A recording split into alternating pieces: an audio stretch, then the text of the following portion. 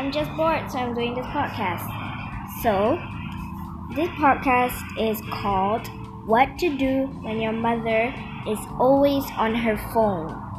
Now, this might come in handy for some of you because some of your moms are always on their phone. How do you change that? Well, it's a simple technique. Let her hold out her phone with 5 fingers. Do that to your own phone too. Remember to put your hand underneath so your phone doesn't drop. Let her release 1 finger at a time so that she'll drop her phone. And then you can ask her to do some mother and daughter or son bonding time. As simple as that.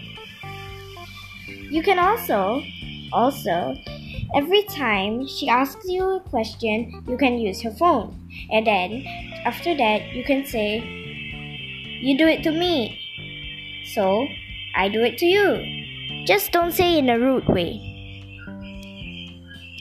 Also, you can also make a bonding time with her. You can ask her to go out or maybe do something fun. Or you can make a podcast. Thank you all. This is the end of my podcast. Thank you. Bye.